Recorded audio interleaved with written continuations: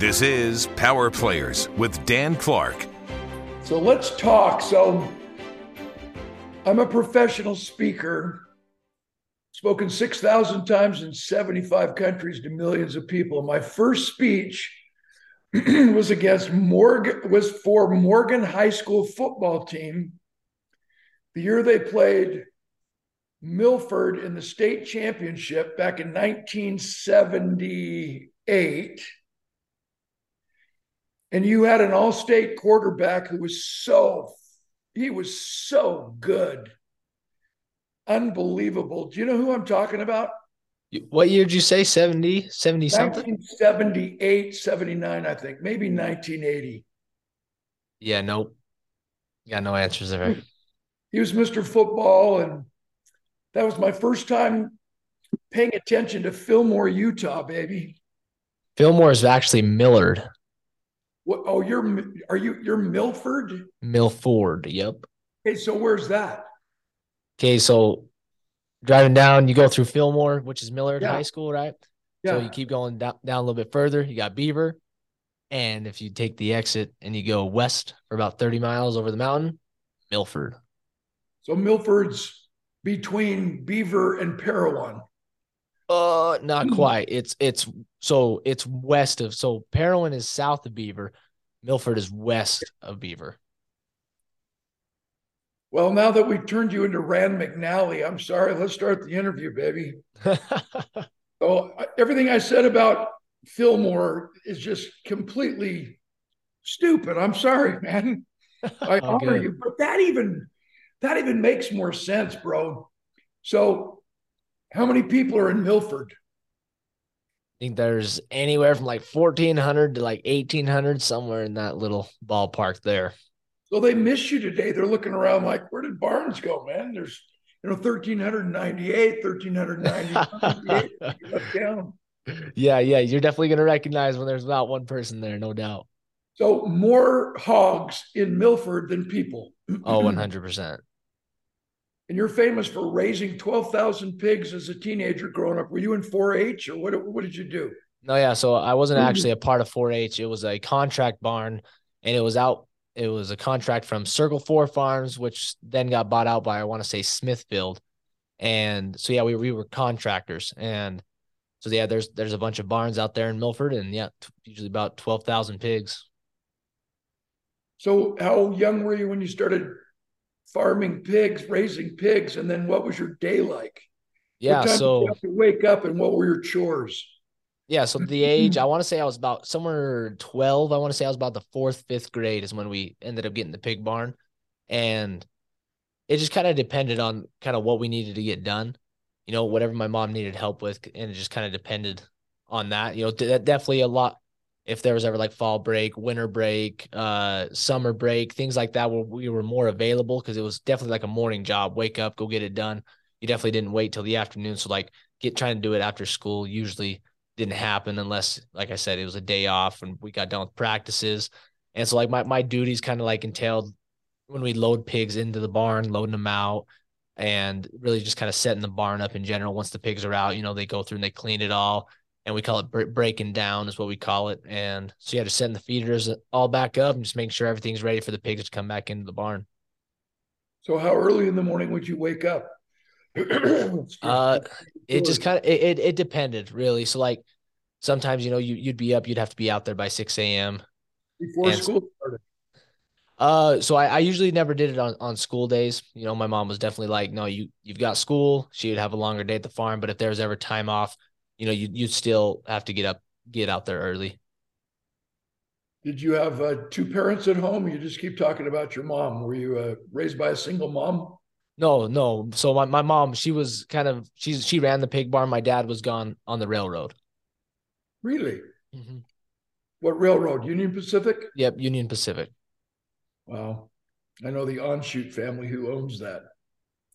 So let's talk. So you're 1A, Mr. Football, three-time All-State football player, and then 2A MVP in baseball. What position did you play in baseball? I played center field and I'd pitch on occasions. So you had a great arm. I guess you could call it that. Yeah. How was your bat? Were you pretty good at the plate? Yeah. Yeah. I batted pretty well. No basketball? I tried basketball for a year, but wrestling was the winter sport for me. Wrestling. Yep. So how much did you weigh in high school? What weight did you wrestle? So freshman year I wrestled 152, and my sophomore and junior year I wrestled 170, and then my senior year I wrestled 182. How'd you fare wrestling? Ended up getting injured my freshman year, sophomore year lost in the state championship, and my junior and senior year won it both. That's not your resume, man. Aren't you proud of grappling? Come on, bro. Hey, it's good. It's good. It's been a while since I've been in that wrestling feel, so it just it's kind of on the shoulder now. So I played football, basketball, and baseball, and you're the perfect guy to interview. Remember, I'm supposed to ask the questions that all the fans want to know, bro. And I remember I'd be in great shape for football.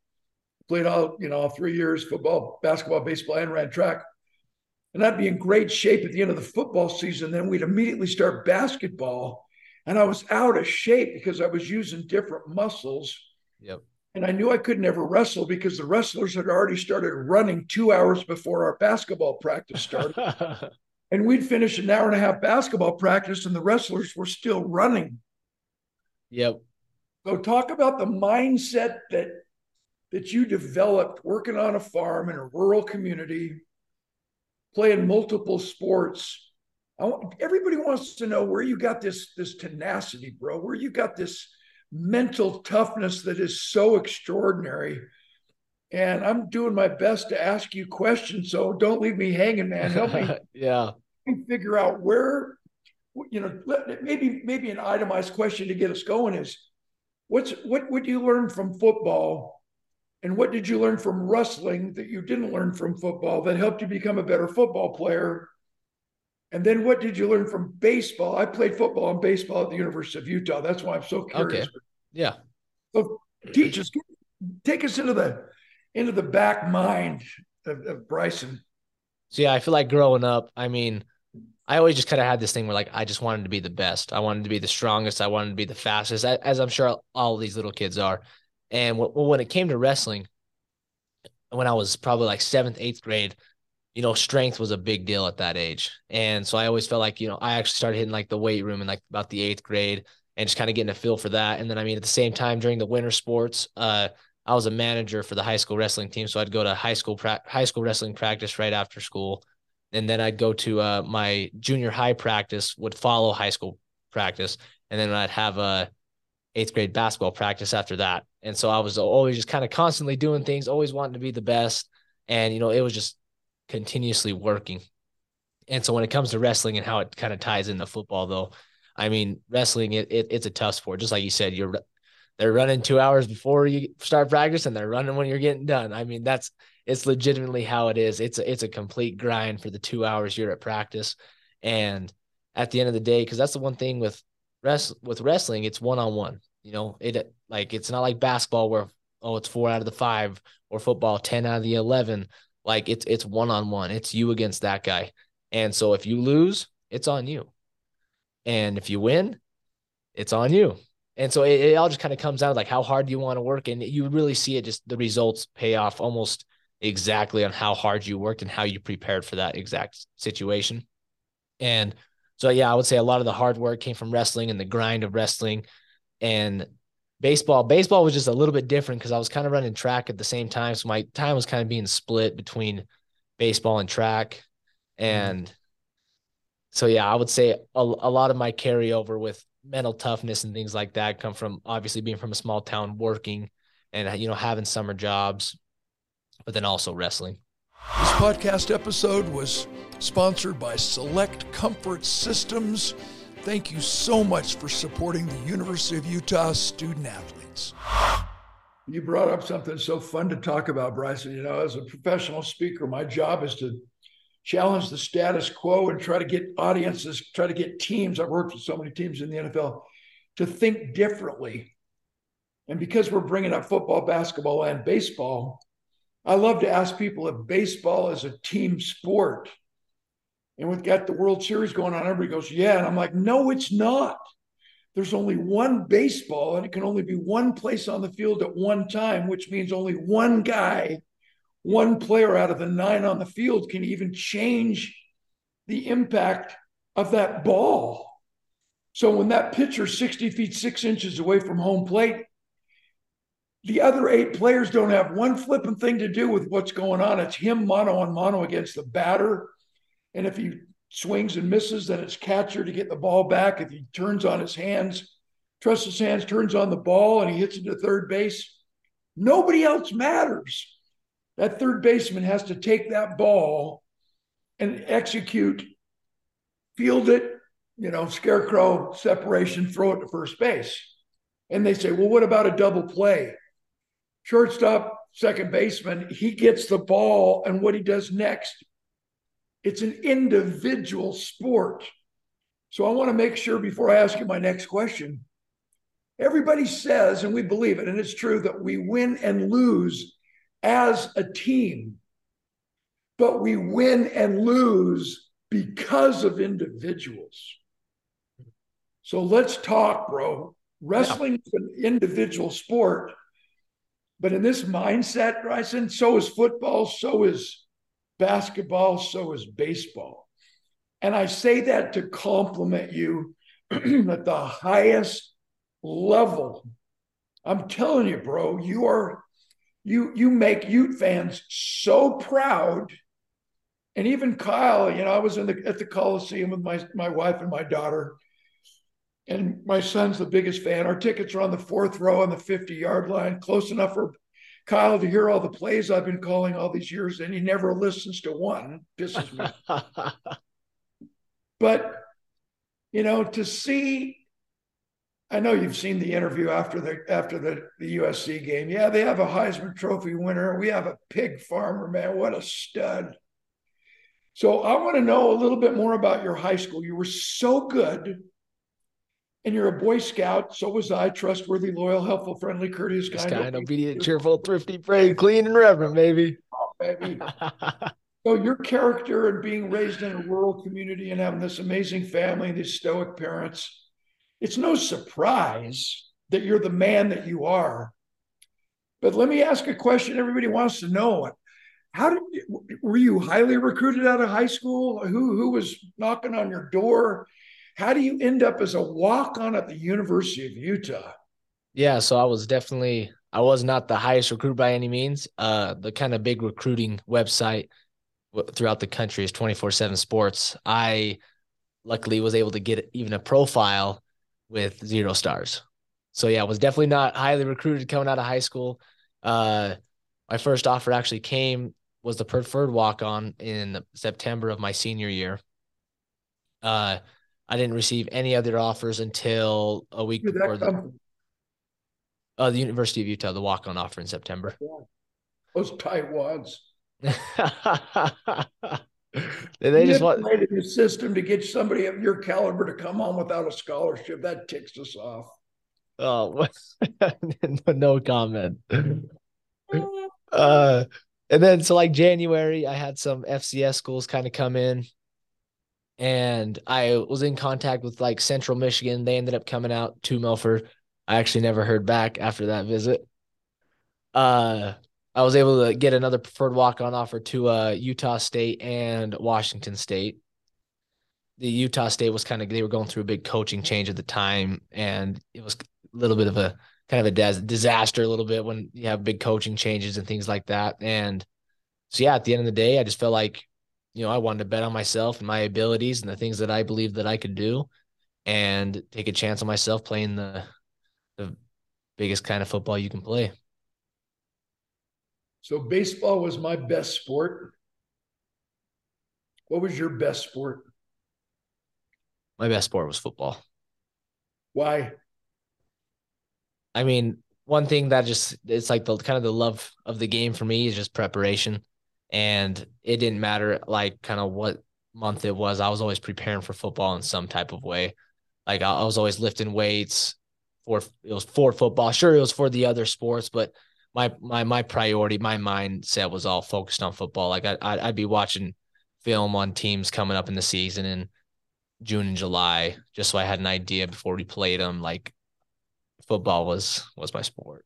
And baseball was my best sport, but football was my favorite sport because I actually enjoyed showing up at the line of scrimmage in a bad mood. You know what I mean? Yeah, yeah. That's how wrestling is. You show up in a bad mood, you just And let all your anger out. you're making up stories just as you walk out onto the mat that guy slapped your mom, and it's time for you to teach him a lesson. I know. Oh yeah. We have to do that in the third quarter. So teach us about walking on to the University of Utah. So what was the process? Did they welcome you? There's a guy, he ended up being all conference, Dick Graham, look him up. He was a great receiver for the University of Utah. He came on scholarship for the ski team. So he had awesome legs, just amazing, but he ran about a 19-second 40-yard dash. If he was a running back, you would have called to play 34 dive right on 3, Graham go on 1. One of those, he was so slow. And I remember so perfectly, Bryson, that all of us cocky scholarship guys coming out of high school, I was a wide receiver, defensive back, 172 pounds, point guard, and in the first 2 summers after high school graduation, I grew 2.5 inches taller and gained 87 pounds. That's why I ended up playing defensive end and linebacker.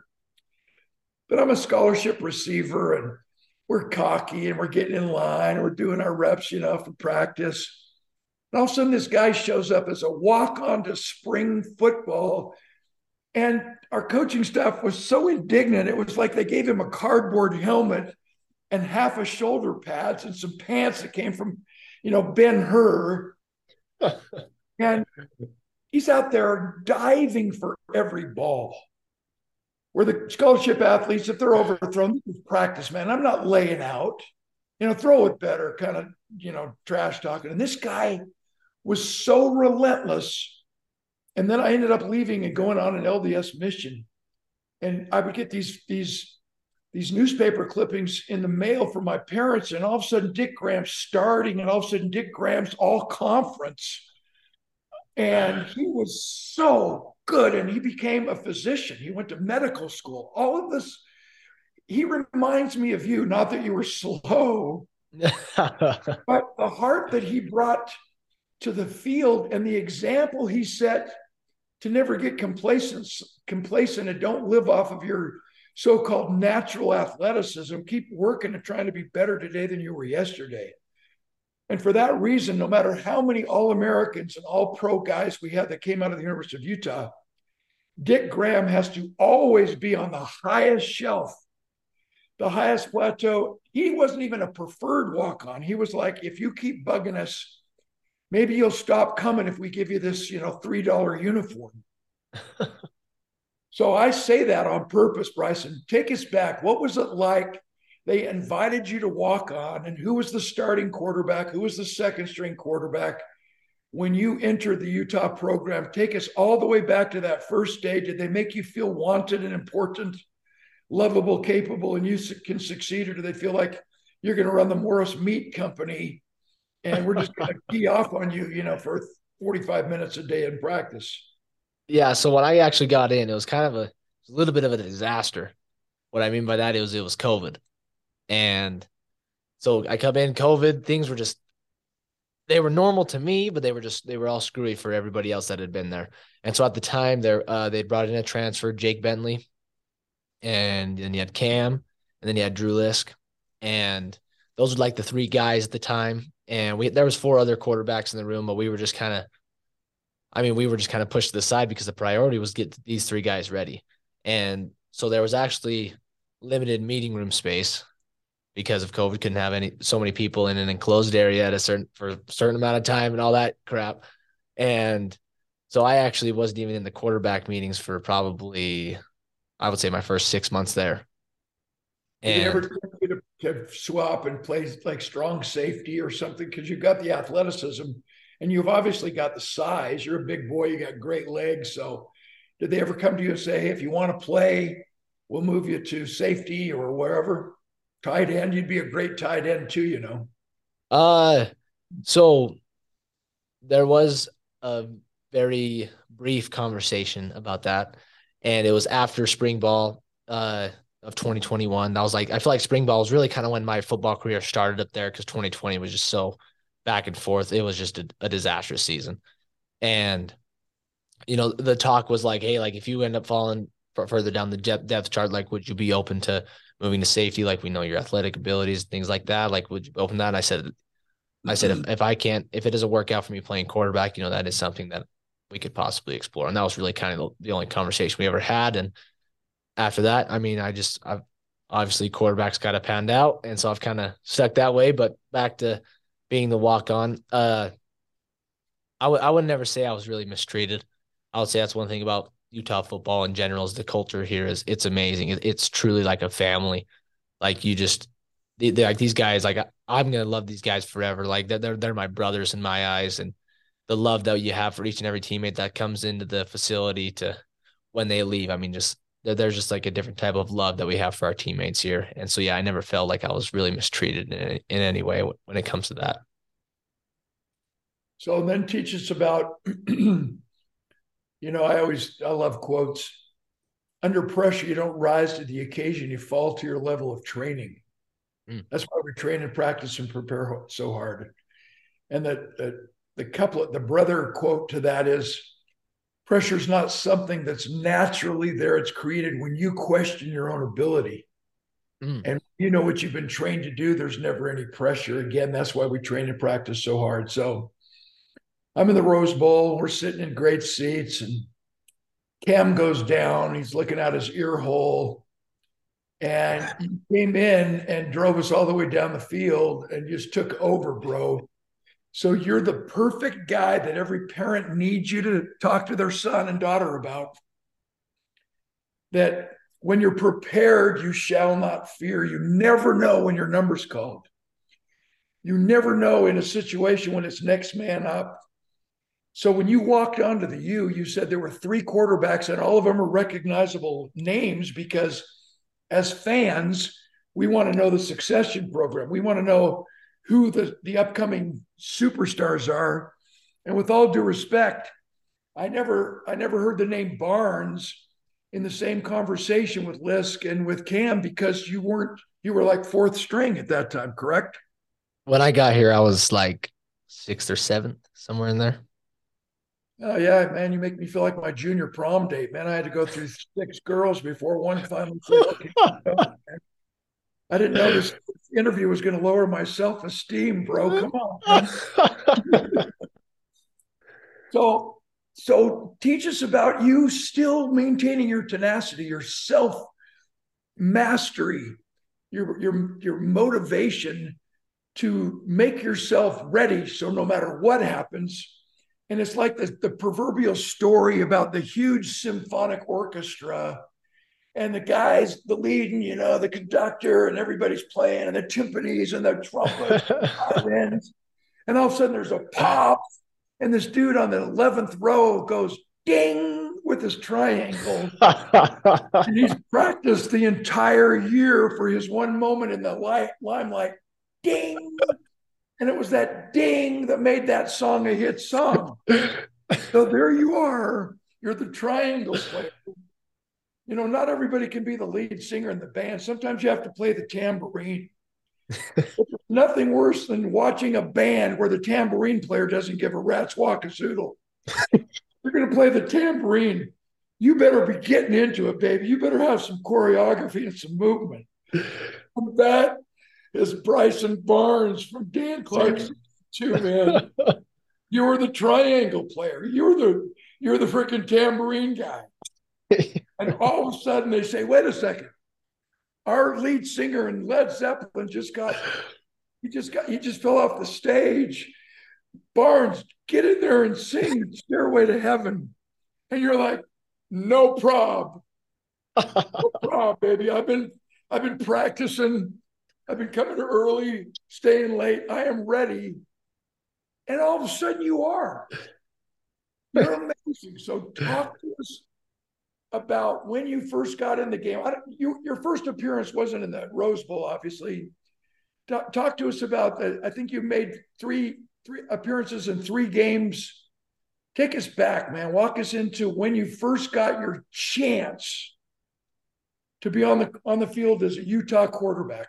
Yeah, so actually, the stat you bring up that I played in 3 games is actually wrong. The first time I went in and actually played was the Rose Bowl in 2021. Are you kidding me? Swear. You got goosebumps, dude. I actually took a knee. Exactly what I said, man. You're the triangle player. Come on, man. Yeah, I actually took a knee against Colorado in 2021. We were planning on putting in our second O-line, and the time ended up running down. Well, I was getting snaps with this center, and they were like, do you want a Bryson to go in? And they were like, oh, no, Cam can just do it. And then they go, well, he's been the one taking snaps. And they go, okay, put him in. I went in there, and I took one knee. And then what was that? What was your first play as a Utah quarterback? Taking a knee against Colorado in 2021. I hope you have that on film so you can show your children and grandchildren, your debut. Yeah, my first play, man. I didn't fumble, no interceptions. It was so freaking awesome. Yep. And then, I ended up getting into the Rose Bowl. And what was weird, I remember the night before I was talking with my wife, and I was like, I have just had this like weird feeling that I'm going in tomorrow. Like it hadn't been that way for the whole season. I was kind of me and JJ were kind of going back and forth and kind of who was back up. And then kind of towards the end of the season, I was taking the backup reps and things like that. And I mean, it was never like, hey, like I'm going in. Like it was always just kind of like, oh yeah, Cam's got this. Like, let's go. And yeah, I just had the weirdest feeling the night before that I was going to be going in, but then at the same time, like I had prepared as much as I could. Like I wouldn't change anything about my preparation leading into that game. And sure enough, like somewhere in the fourth quarter, I want to say is what it was, Cam goes down and I had to go in, and it was almost kind of like being thrown into the fire. Like there was no time to, be nervous. You just had to react. And that's just kind of what it was. I just remember looking at dudes like Brenton Covey, Devin Lloyd, Keegan Margraf, Bamidele Olaseni. I remember just seeing those seniors, and I was just like this game ain't over yet. Like I love these guys too much, and I'm not going to let this kind of ruin our chances. And that was kind of just like my mentality when I went into it. This episode was sponsored by Select Comfort Systems for their undying support of the University of Utah student athletes. And we never point fingers. We win and lose as a team, but we win and lose because of individuals. And we know that Rose Bowl, it was a little bit more of an unraveling on the defensive end, because when you came up and ignited the offense and drove us down the field and did your magic, you did everything in your power to help us win. You did everything in your power as an individual to utilize the other players on the team, the other individuals. So, I congratulate you on behalf of every fan. We're just huge fans. Okay, so let's get personal, bro. So how do you prepare for a game? You're a quarterback, and in your second string, and you might not go in. Cam's having some pretty good, games.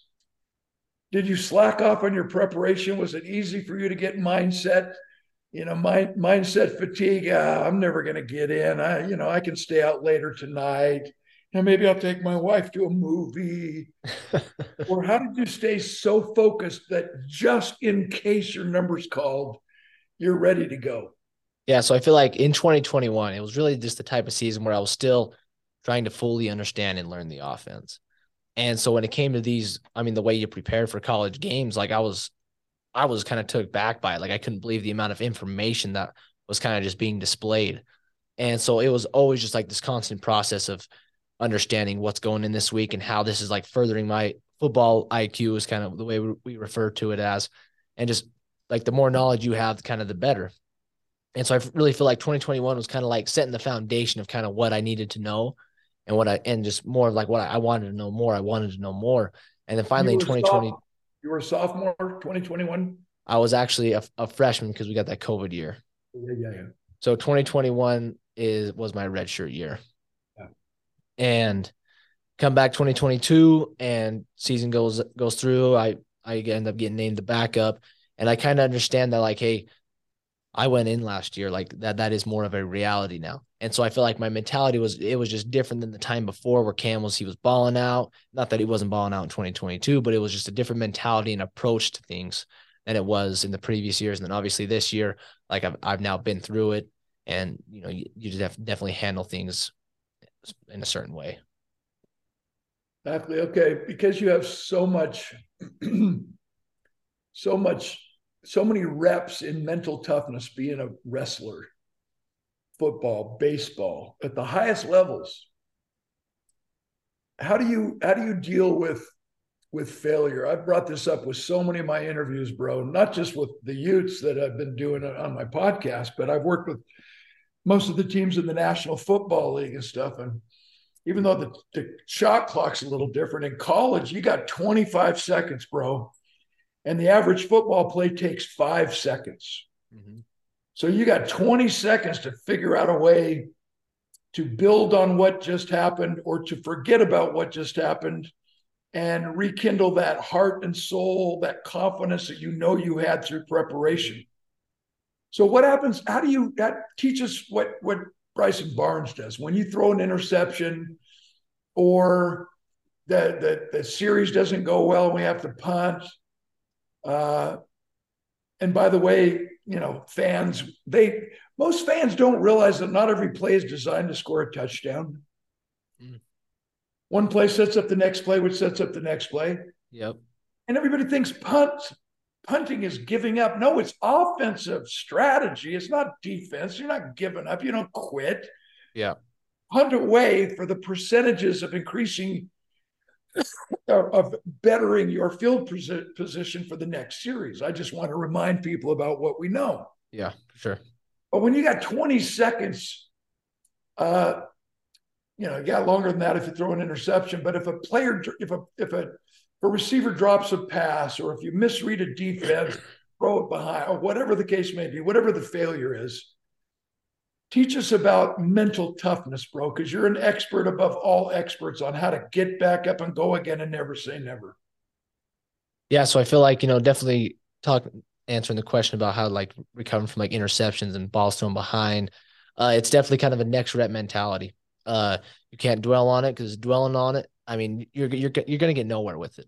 It's more so about like the action you're gonna take afterwards. And so say you go 3 and out on offense and you go to the sideline, you talk with your coaches like, hey, like don't check out of that play. Like the look was good, don't check out of it. And you go, okay, like you talk through the looks, you talk through the different things that you're seeing, and you just kind of get on that same page with your coordinator. So when you go back out there, we don't repeat the same mistakes.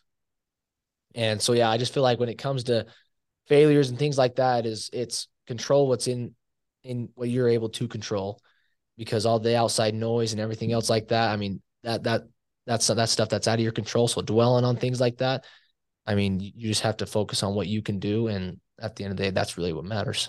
So failure is an event, not a person. Difference between the person and the performance.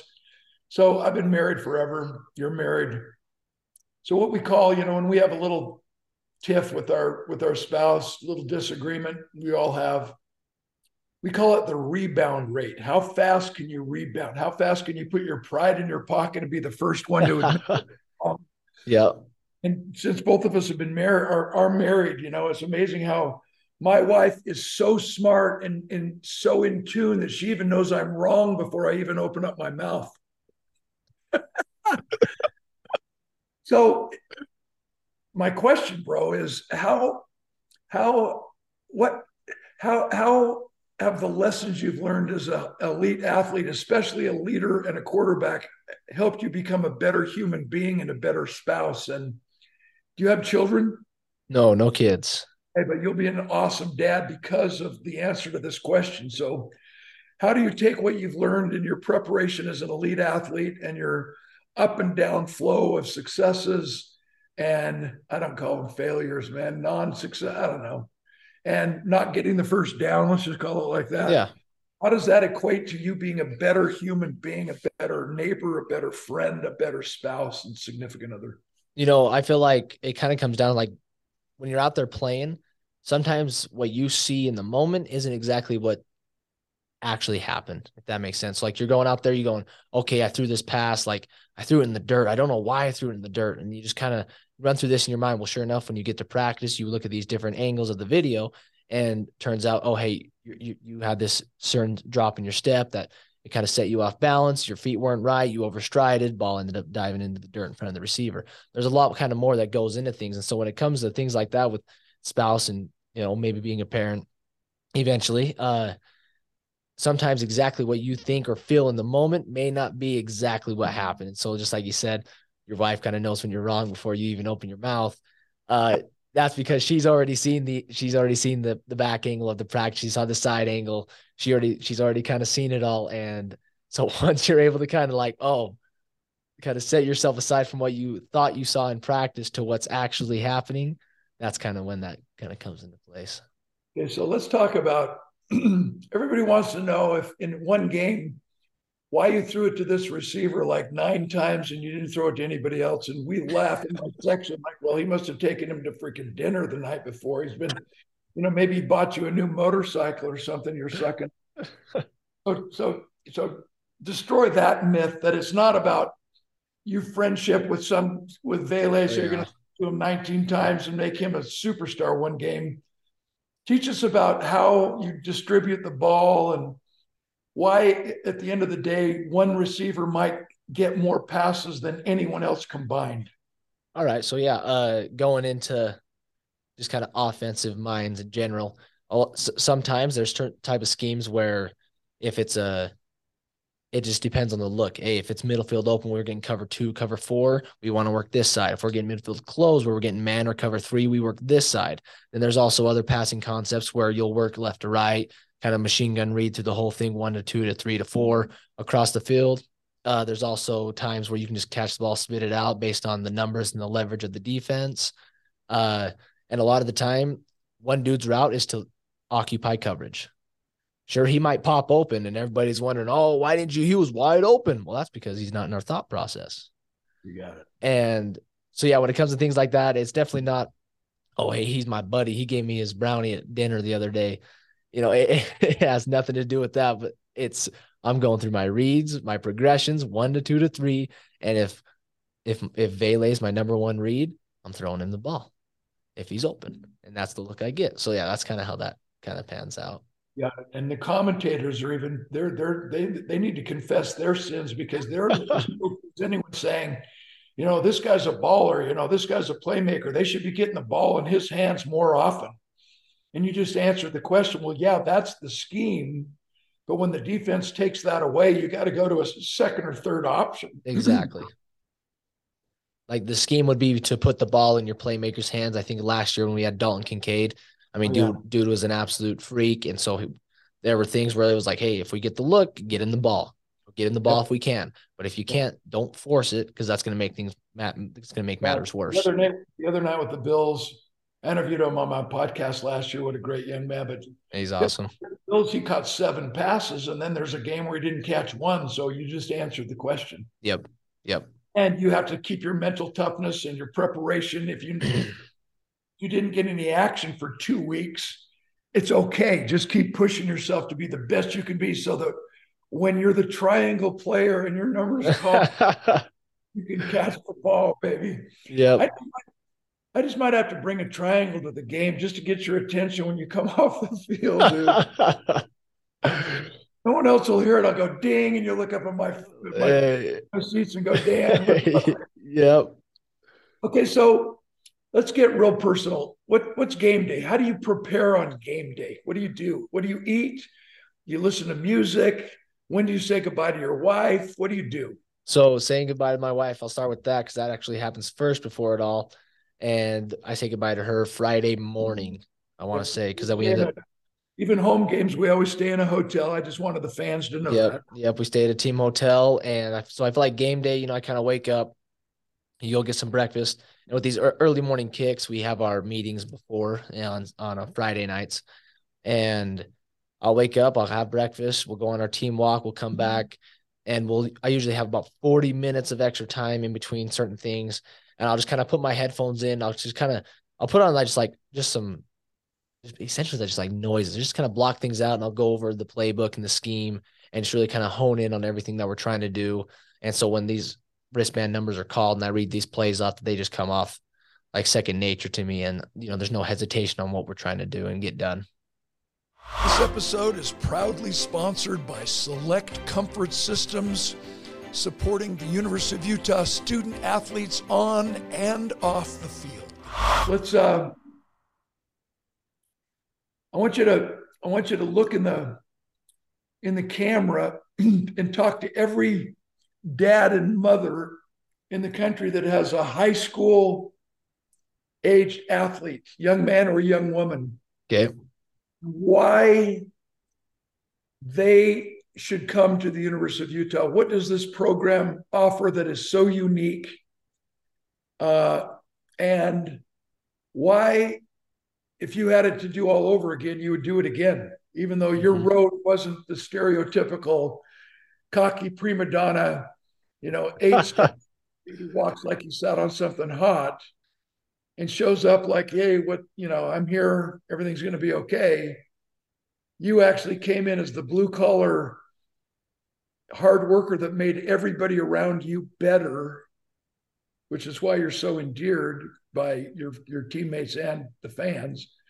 Seems like you wake up and your mission is to make everybody around you better. And then all of a sudden, because of that, you get the nod to be the starter. So back to the challenge, bro. What makes Utah football different, and why should every kid consider coming to the University of Utah? The culture and the family aspect that we have here, you don't find it anywhere else. I have conversation with dudes that, they end up leaving the program and moving on. And kind of one of the reoccurring themes, or even just the dudes that actually kind of come in, the reoccurring theme that kind of comes up is the culture and the way we do things here. It's a hard work, determination type mentality, but it's also a mentality of love. Like I said before, like the teammate, like the love I have for my teammates is that they're my brothers to me. And you don't find those types of cultures anywhere else besides the University of Utah. And so I'd feel like that's really what kind of sets this program apart, is the love and the hard work that we put in together. Absolutely. So who inspired you as an athlete when you were in high school? And then who has inspired you as an athlete now that you're in college? I feel like a lot of my inspiration to become a college athlete really came from my dad. He really kind of just instilled in me that, like I have the ability to go do whatever I wanted to do. And like going to football camps growing up, seeing these kids that went to a lot bigger high schools than I did, he was definitely like, hey, like you're right there with him. You're competing right there with him. Like just because they're going to all these big schools and they got all these fancy things going on with them, like that doesn't mean like you can't play right there with them. And so I feel like that's just really kind of carried over throughout my entire football career, was the confidence my dad has helped me have and kind of just instill within my own mindset. So how many kids were in your graduating class from Milford High School? I think we had 38. But think of the positive, think of the inspirational confession you'll have for your children and grandchildren, telling them that you graduated 38th in your class. You were so freaking awesome. I mean, that's you didn't think that was funny. I thought that was a lot funnier than you did. But if I could tell people I graduated 38th in my class, man, my parents would have had a parade. Okay, bro. How do we get a hold of you in NIL? Do you have social media? Is it like Bryson Barnes, stud muffin hunk of burning love, or not Bryson quite. Barnes reverently begging, buy my wife, a new car? Or what is it? I would say the best way to kind of get in contact with me is through Instagram. And username Bryson_Barnes 16. And that'd probably be the best way to reach me.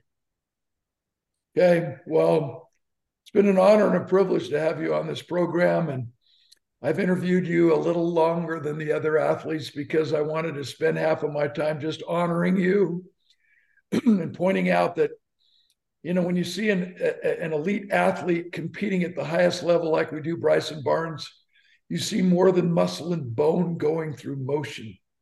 You see heart, you see determination, you see hustle, you see humility, you see sacrifice, and all these character traits and qualities that have made you a fine young man who just happens to play football. So I honor you for the man you are off the field and the competitor you are on. And with somebody like you, we're never out of it. We got 13 seconds left in the clock and we're behind by 41 points. And guys in my row go, we can still win. We got Barnes, maybe he's the gunslinger. We're still we still got a chance. So just know that the fans are behind you, and you just represent us. That's why Utah travels so well. When I was at the Coliseum, we had a lot of Ute fans. At the Rose Bowl, it was like a home game. Baylor was like a home game. And I point that out with guys like you on my program because you're playing for us. You're playing for the Utes. You're playing for every one of us who played before. You're playing for guys like me who got hurt, ended my career, and I'd give anything to just play one more play, and I can't do it. And you don't take a play off, so you represent especially guys like me. And we love you. We honor you.